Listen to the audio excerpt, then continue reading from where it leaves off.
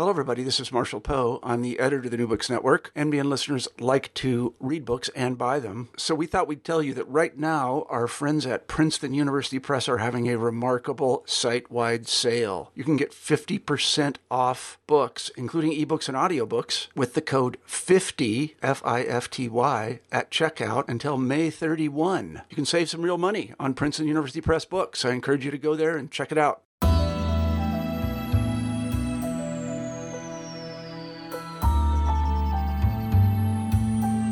Welcome to the New Books Network. I'm Stephen Pimper, host of the Public Policy Channel, and today I'm pleased to welcome Kristina C. Miller, author of Poor Representation, Congress and the Politics of Poverty in the United States, from Cambridge University Press. Chris, welcome. Thanks so much for having me.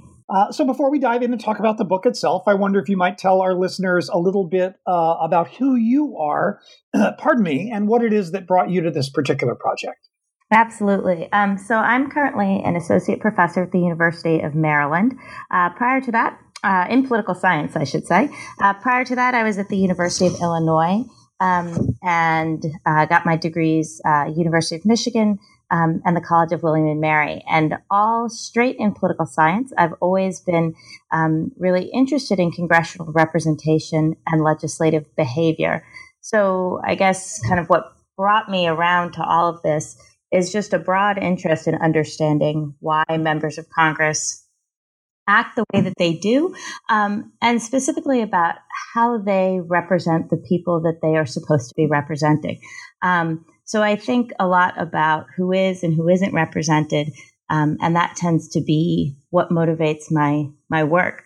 So I came to this project in a couple of ways, I suppose. The first is that I had written a book prior to this that looked at constituency representation more generally and kind of who members see in their district. And one of the things that came out of that is that it was obvious just how many constituents aren't being seen by their members. Even legislators with good intentions, legislators from both parties, they're really not representing everybody. So that was already where my mind was at. And then furthermore, it's not particularly random. So as I think about poverty as being a major social and political problem, and as a country, we're not making progress on it in the way that we might. And in recent years, it seems to me anyway, that poverty is often invoked as a rhetorical device to convey compassion, to convey empathy by politicians. But yet, when you look at the legislative process and the legislative outcomes, we don't see as much happening there as you might suspect, given the rhetoric. So I was really interested, I guess, from both kind of a more academic place, based on my other research, and then just from being a citizen of the world or of the United States, I suppose, and really concentrating here on the representation of the poor. So why don't we jump in there? Because there is this conventional wisdom that suggests that, and I think this comes from political scientists, it comes from policy people, it comes from social welfare scholars, it comes from activists, this notion that poor people are simply ignored in national politics. And that was one of the sort of the foundational kinds of claims that you first examined. Tell us a little bit about how you sought to make sense of that claim and what it is that you found. Yeah, absolutely. And I think there is kind of at two levels. There is this sense that the poor is not as visible, not as much seen. Part of that, I think, is if we just look at the way that we commonly talk about class and poverty to the extent that we do, we tend to focus on the rich part of the equation, right? So we talk a lot about, well, this is the 1% versus the 99%, or this is the super rich. Sometimes we talk about inequality and we don't really talk that much about the poor. As you point out, I think that's absolutely true for kind of scholars and think tank people and activists often in the media. So I do feel like this is an omitted piece of the puzzle. And as we've, over the last, several years, and I've had more dialogue about class issues, this still seems like the part of it that's not as much addressed. And I think it goes back to this notion of the poor being invisible that dates back at least to the 1960s. And I think that that idea is really important because if the poor are politically invisible, then it's possible to talk about elected officials not acting for them as being kind of a benign oversight. Well, yeah, they don't act for them, but that's just because they don't see them. And the kind of corollary to that, I think, is, well, if we just point them out, then of course we'll do things to help the poor. And so there's both kind of an excuse element to it, but also it suggests a certain solution. And so my take was that I thought there might be more to it than that. And I don't think it's that they're invisible to politicians. I think politicians are choosing to act on other issues besides poverty. And so what I did to kind of get at this and see if my hunch was right is I went and looked at all the State of the Union addresses since John F. Kennedy's first address, all the way through the last address by President Obama. And I did kind of a text analysis. So I looked for mentions of the poor or synonyms like poor Americans, poverty, things of that nature, and just tried to get a sense of, are they being mentioned in the State of the Union? And I chose the State of the Union because it is kind of the president's biggest speech. And for my purposes, it's also given directly to members of Congress who are all sitting there. We've watched them, and so if my take on this is that if the president is mentioning the poor to an audience of members of Congress in a speech where that is widely believed to be kind of a spotlight that he can shine on certain issues, then it would be really hard to make the case that they don't see the poor or they're just not aware of it. And what I find is that the poor are frequently mentioned, and they're mentioned almost at the same rate by Republicans and Democrats. They're mentioned by upwards of 80% of State of the Union addresses. And this was really striking to me. So then I started to poke around and see, well, how is this compared to other groups? And I find that they're mentioned more than twice as often, usually as the middle class with some variation, but they're considerably more frequently mentioned than the middle class, also mentioned more than the rich. But then I also looked at some non-economic groups that we think presidents might invoke as being widely popular groups like veterans or seniors or farmers. And again, the poor are mentioned more frequently in State of the Union addresses in this whole, period of decades than those groups. And so that really kind of started to dispel this. And then I did a parallel analysis looking at the party platforms for both the Democratic Party and the Republican Party, again, in the same window from 1960 up to 2012.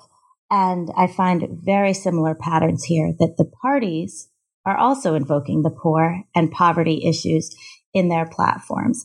And so to the extent that elected officials and members of Congress are members of their party, are party elites, and play a role in that, it's hard to say that if it's being mentioned in the party platform, that somehow the elected partisan officials affiliated with those parties are unaware of the poor.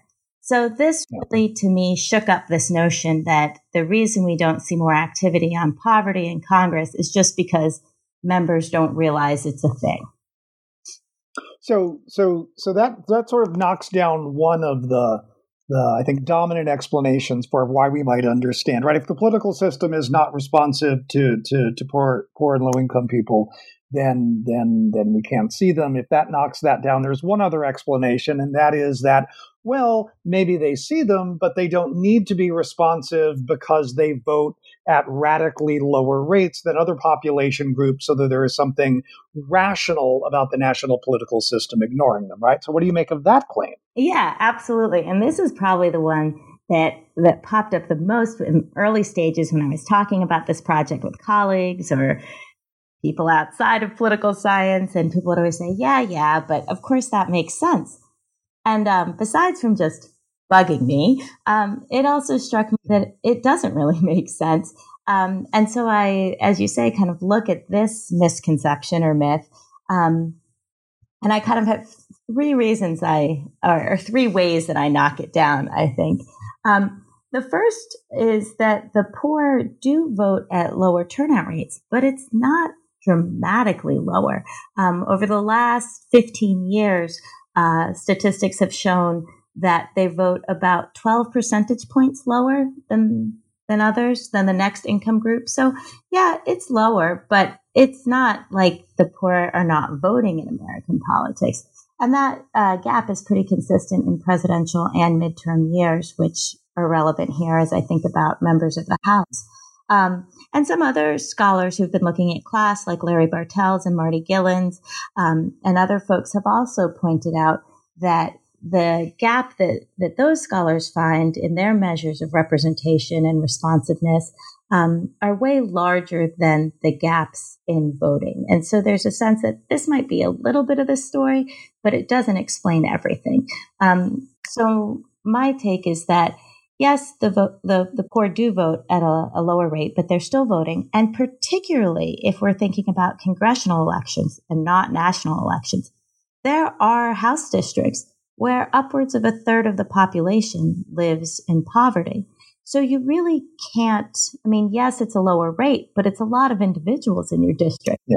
And so maybe at the national level, you could fudge it a little bit differently.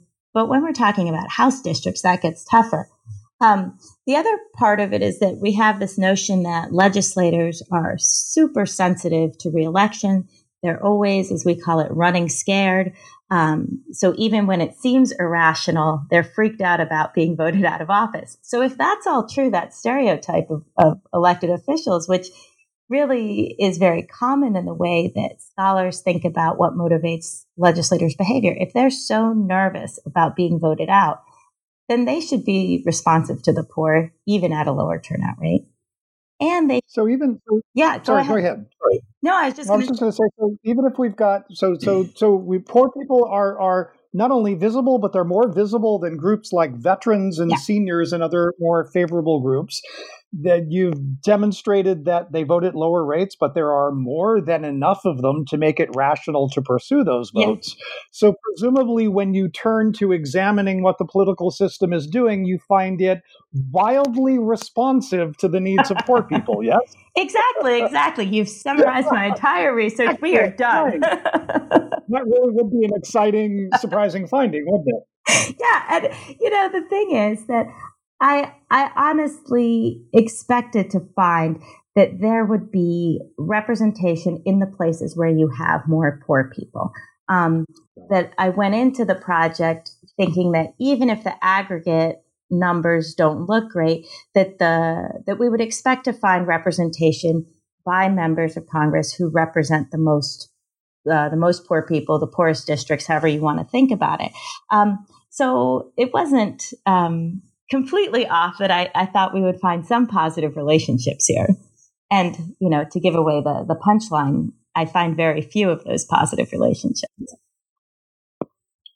So why don't we start? You look across a number of different dimensions in order to try to tease apart, how we might identify responsiveness and how it might vary from member to member and district to district. Let's just sort of start looking at overall legislation that could be understood to be specifically helpful to poor people. So how much activity is going on in Congress with that population in mind? Yeah, so the very short answer is not much at all. And as you said, just to kind of set there at the beginning, because this will then apply to the different ways that I think about representation, I am looking at this data that codes every single bill introduced into Congress by its content. And there's about 220 subtopics that it gets coded as. It's called the Policy Agendas Project. And so what I look at is not just social welfare that we might stereotypically think of, but also things like economic tax-based programs, unemployment, housing subsidies, education that targets low-income children, employment training, food assistance. So, and it's not all government programs. Sometimes it's about tax incentives for businesses to locate in poor communities and so forth. So I try to really capture a wide range of things that could affect poor people. And overall, what I find is that Congress is not doing much. the overall levels of activity are really low. Only about 1.2% of all laws passed by Congress going back to the 1960s through 2014 are on any of those poverty-related topics. It gets a little bit better. It is hard to pass legislation. So I kind of move stages earlier in the legislative process and I look at, well, okay, so maybe things aren't being passed into law, but let's look at what Congress is addressing. So I look at congressional hearings with the idea that, sometimes it's hard to come to resolution, but what are they talking about? And here the numbers are a little bit better, but it's still only about 2.5% or a little bit more than that % of congressional hearings look at poverty issues. Then I relax it even more. I say, okay, well, maybe it's hard to, hold the hearing. So just what bills are being introduced? What's even on the table on the congressional agenda? And it creeps up a little bit, but it's still below 3% of all bill introductions have to do with poverty issues. So it's really a low number. There is some variation year to year in terms of the raw number of bills, but not in terms of the percentages. So then I think about, well, maybe these fluctuations might still reveal responsiveness to variations in the level of poverty. So I'm thinking here about maybe when there is more poor people, Congress does a little bit more. So the overall levels might not be very high, but it would still show some relationship. And so I look at the levels of poverty in the United States over time, and I find no relationship. So when there's more poor people, not at all. Congress is not doing more. No, and I look at this in the same year, I lag it for a year, I lag it for 2 years, hoping to shake, some correlation here, and I really don't. And so that was really striking because that kind of would have made sense. And more generally, congressional scholars have this notion that there is this level of macro or collective responsiveness, and that, Congress does kind of move in tandem with public opinion when we think about kind of an ideological space or attitudes towards government spending. So we have a literature about this notion of macro responsiveness, and I thought, well, maybe I can be fit into part of that, but the evidence just wasn't there. And then I looked at still trying to find a positive, so the eternal hopeful attitude here. Maybe it has to do with not the overall national levels, but maybe it has to do with the kind of political geography. So maybe as poverty is spread out more into more districts, that might make a difference. And, that again intuitively seemed like it could make sense. So if you have 15% as our national poverty level, it matters if that's 15% in all 435 districts, or if some districts have 5% and some have 20%. So that's kind of the notion I was trying to get at there. And again, I find that although the distribution of poverty has changed over the last 30 plus years, it really does not explain the changes in legislative activity to the extent that there are some.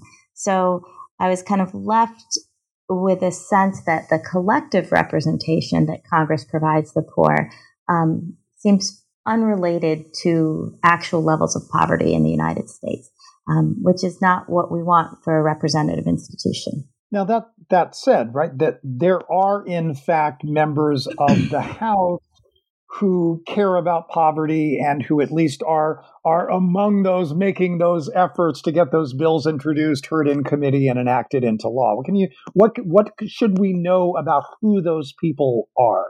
Absolutely. And I like that you're keeping us on the positive track here, because the fact so the overall levels are low. There are still, in some years, hundreds of bills, sometimes only dozens, but nevertheless, there are people doing something about poverty in Congress. And so I then kind of moved to thinking about those relationships, what we call dyadic, but really just about that relationship between the individual member and their district. And I think that's most often what we're really thinking about when we talk about congressional elections or congressional responsiveness, is that kind of electoral connection between a member member and their district. And so my expectation here is, like I mentioned earlier, is that members who represent more poor people in their district should do more on poverty issues. Doesn't have to become law, just do more. So sponsor more legislation in particular is one of the measures I look at, as well as kind of vote in a way that is more supportive of poverty, anti-poverty legislation.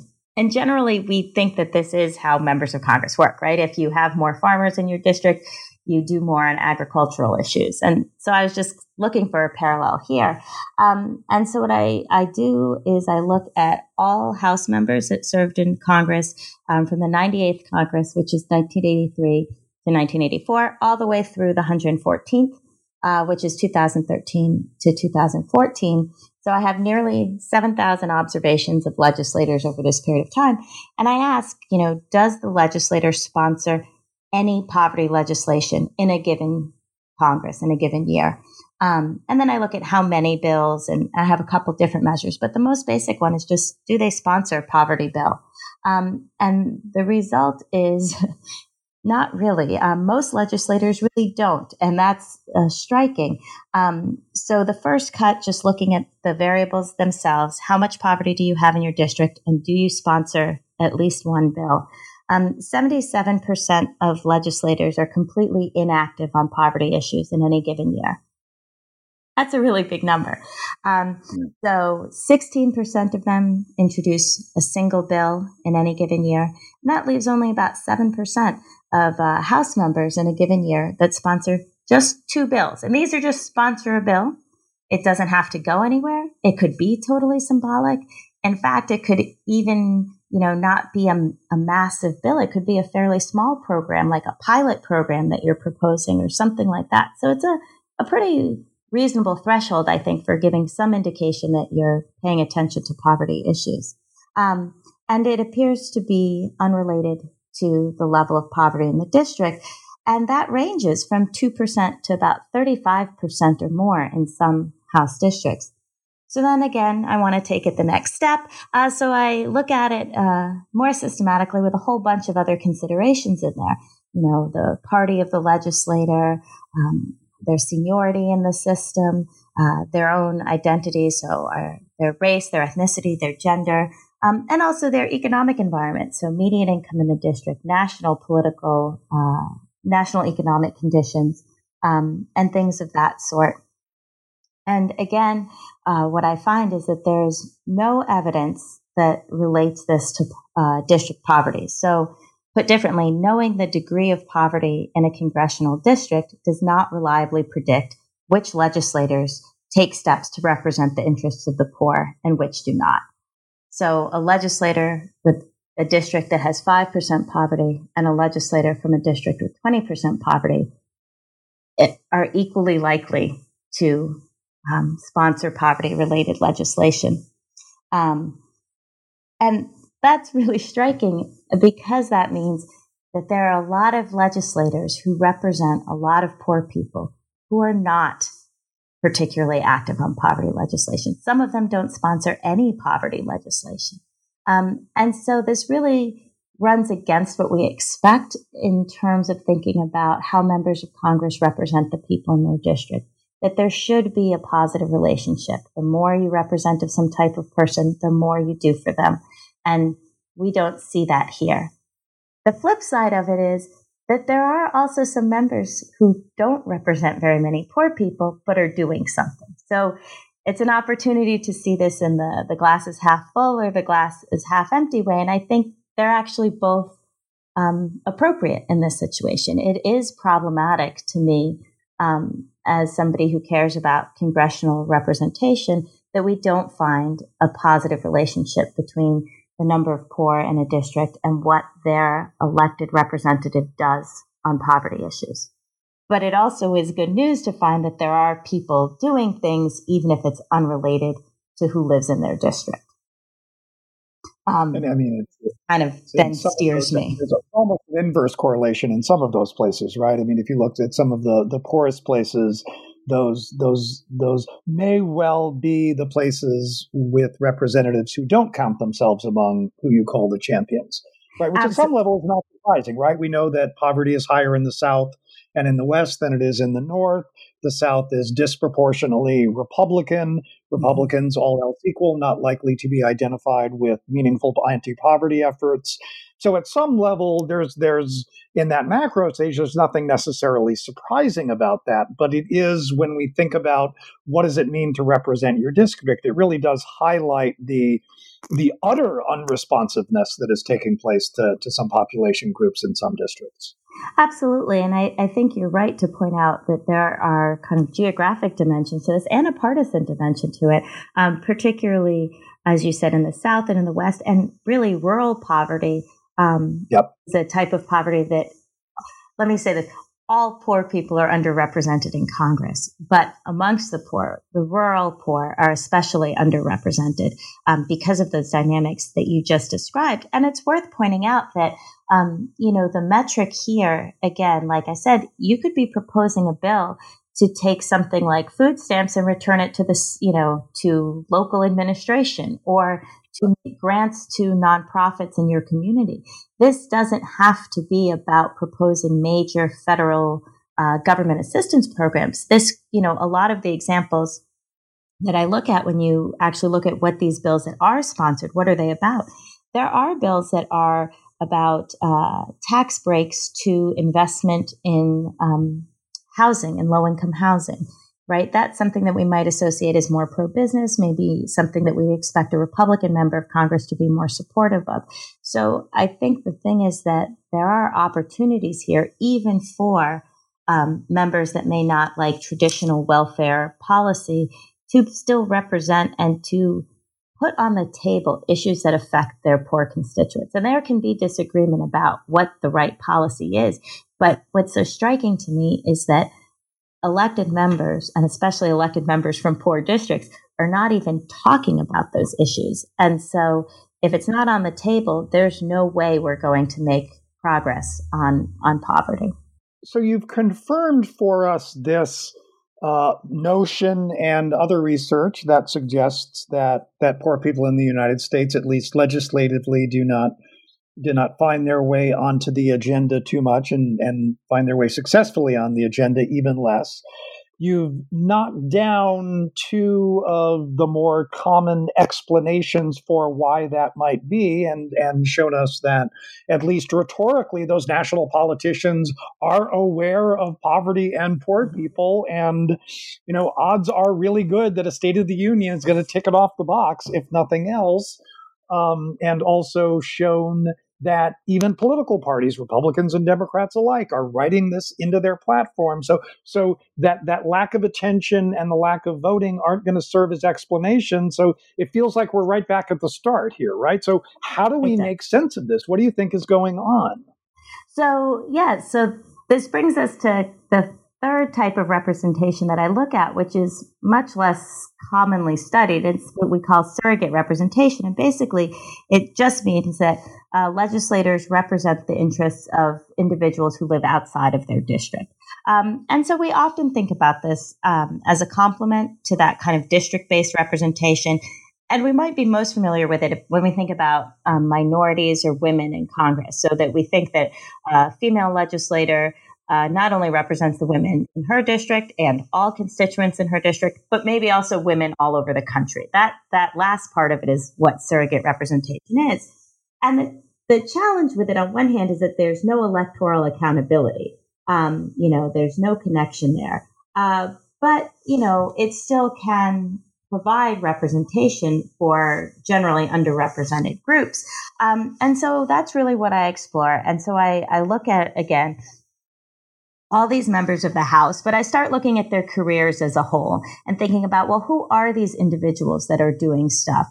Who is sponsoring legislation for the poor?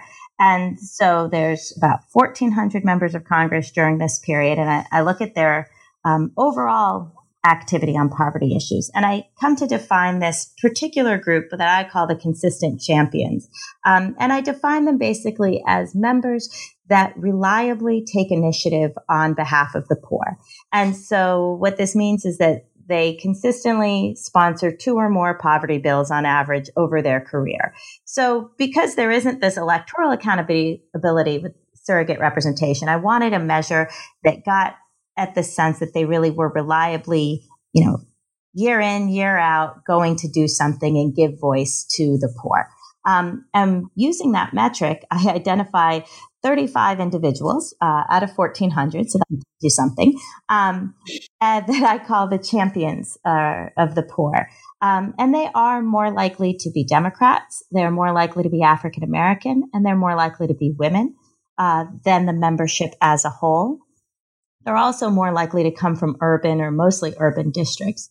And for most of them, their activity as champions is not related to district poverty. There are a few exceptions, but that's generally the case.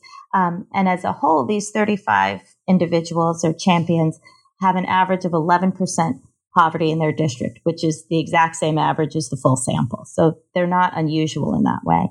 And I kind of divide them into these 4 groups that I'll just run through briefly because I think it kind of captures the different approaches we see to who is acting on behalf of the poor.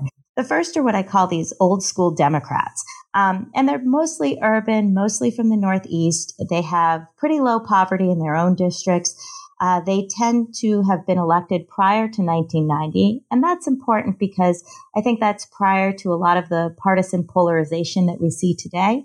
And I think, therefore, that shaped their attitude towards the types of poverty solutions and the way to work with people and so forth in a way that might be different than more recent legislators.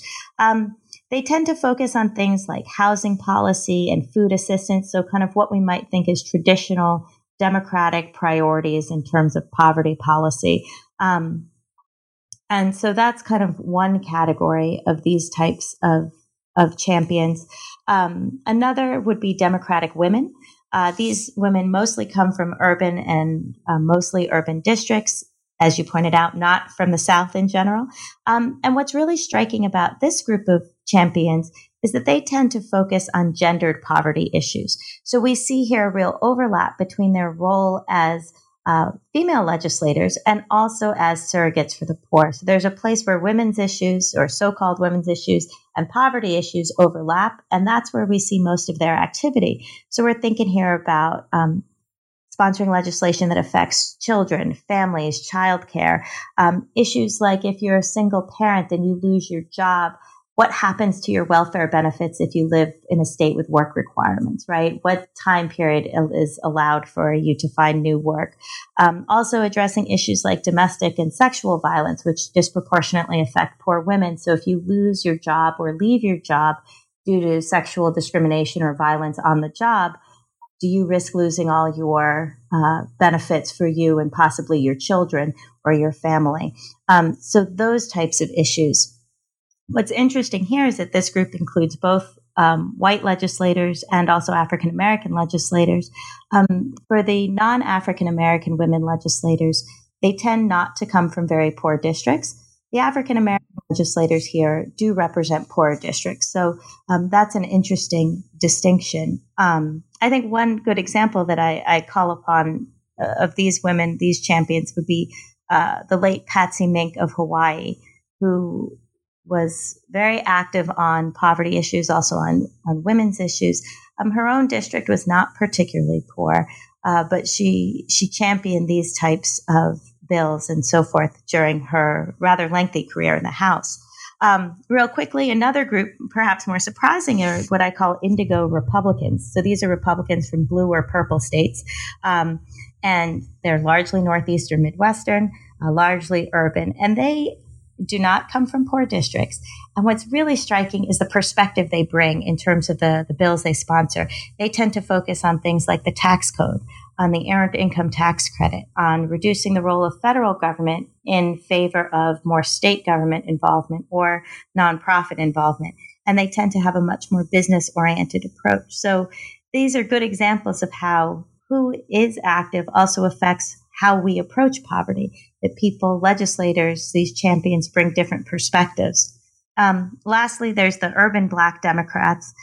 As I mentioned, these members do come from more poor districts, and they are both surrogates and district representatives. So it's a rather complex relationship they have here, but they tend to focus on education, jobs, housing, and things of that sort.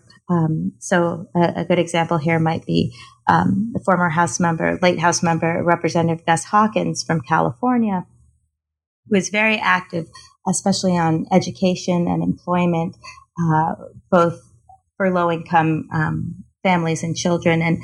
And so you see kind of these distinctive perspectives amongst these champions. And I think that's both really important for the types of policies we consider, but also given how many people are not champions, it means there's a lot of perspectives that aren't currently on the table as well. So why don't we see more champions? Why don't we see more people paying attention to the issue and trying to enact law? Democrats or Republicans, for that matter. Yeah, that is the $1 million question. I mean, it is frustrating that there are not more people, more legislators active. And even amongst those that are active, they sponsor the legislation, but truthfully, their legislation does not get enacted. The legislative process heavily favors those in leadership, those on the committees with jurisdiction. And so some of these champions are really championing the poor by just putting their issues out there, even if there's not that end game success. So there's ways to improve on multiple dimensions. We'd like more activity on poverty issues, and then we'd like more of these proposals to get a full shake through the process and to see that happen. I think some of that is going to be one part of this is that there's not a lot of interest group activity for the poor, as other scholars have pointed out. And so that is a problem because oftentimes we think that, especially for groups that may not have a loud voice on their own, that somebody could be out there championing for them. And it's a whole nother set of work to talk about, to think about why that is in the interest group universe. But it is the fact that there are not a lot of interest groups active on poverty issues. One thing I talk about is that obviously we could try to promote more of that, but also the ones that are there might think about how to focus their scarce resources and scarce energy, because sometimes the people who are active on poverty issues are not the usual suspects. They aren't the ones from the poor districts. And so maybe there's a way to get a little bit more distance out of the interest group activity that is going on. And those organizations are working really hard and trying to get maybe a little bit more out of that. I think part of it is also a diversity situation. So one of the things that emerges from these different ways that I look at representation is that African Americans, women, and to some extent also Latino legislators, which we didn't talk about as much today, they're a more nuanced example, but there are patterns here, and that these are the types of legislators that are more active on poverty. And so to the extent that women and minorities are still underrepresented in Congress, that those graphs are moving upwards. And so there's more minorities, more women in the House pretty consistently over the last few decades. So maybe as that increases, we'll also see an increase in attention to poverty issues, since those are the people that are most likely to engage the issues. But as I mentioned, we'd also want to see this happening at the leadership level, not just the incoming freshmen, because they can sponsor bills, but it is far less likely that they are going to have legislative success. So we'd like to see, I think from the perspective of poverty legislation, it would be useful if this all holds, is that perhaps more women and more minorities in positions of leadership on committees and within the parties may also be part of the solution. And then I think we've touched upon before, it would be disingenuous to not recognize that there's a party difference here. And that is not to say that the Democrats are flawless, certainly. But we do see that they are more likely statistically Democratic legislators to sponsor poverty legislation. And so that does raise questions about why Republicans, specifically Republicans from poorer districts, don't sponsor more legislation. And I think, if we look at the last couple of years here and at the current election cycle, there's a lot more populist rhetoric on both sides. It takes a different form, So the Democrats are going through their own soul searching about the role of the progressive wing versus the more mainstream wing. whether you think about that as Bernie Sanders and Hillary Clinton or some of the congressional candidates right now. That's something that Democrats are wrestling with. But for the Republicans, that's been going on too. Part of the Tea Party wave was this more populist notion, and that definitely was picked up upon in the 2016 presidential race. And so I think that if that is accurate, and if that is the lesson that politicians take, is that there is this big group of Americans that feel left out, that feel left behind, that are not the economic elite, and that is an important base to talk to electorally, then that might help encourage more politicians of both parties, but particularly maybe Republicans, to engage on poverty issues in a way that maybe they didn't feel the need to, or didn't think there was an audience for. Maybe now that will change, and we will see Republicans sponsoring more of their own approaches to poverty legislation. I think the jury's out for both parties right now. On both sides, there is rhetoric. Speaker Paul Ryan, Republican from Wisconsin in the House, has a blueprint about poverty, and he's often spoken about poverty. But, as we've talked about, we don't see the legislative outcomes for that. But there is some sense that there may be greater recognition and self-interest in speaking to these issues. I'm Stephen Pimpare with the New Books Network. We have been listening to Kristina C. Miller, who is the author of Poor Representation, Congress and the Politics of Poverty in the United States, recently out from Cambridge University Press. Chris, thank you so much for taking the time to join us today. This has been really fascinating. Thank you. It was really my pleasure. Thanks for having me.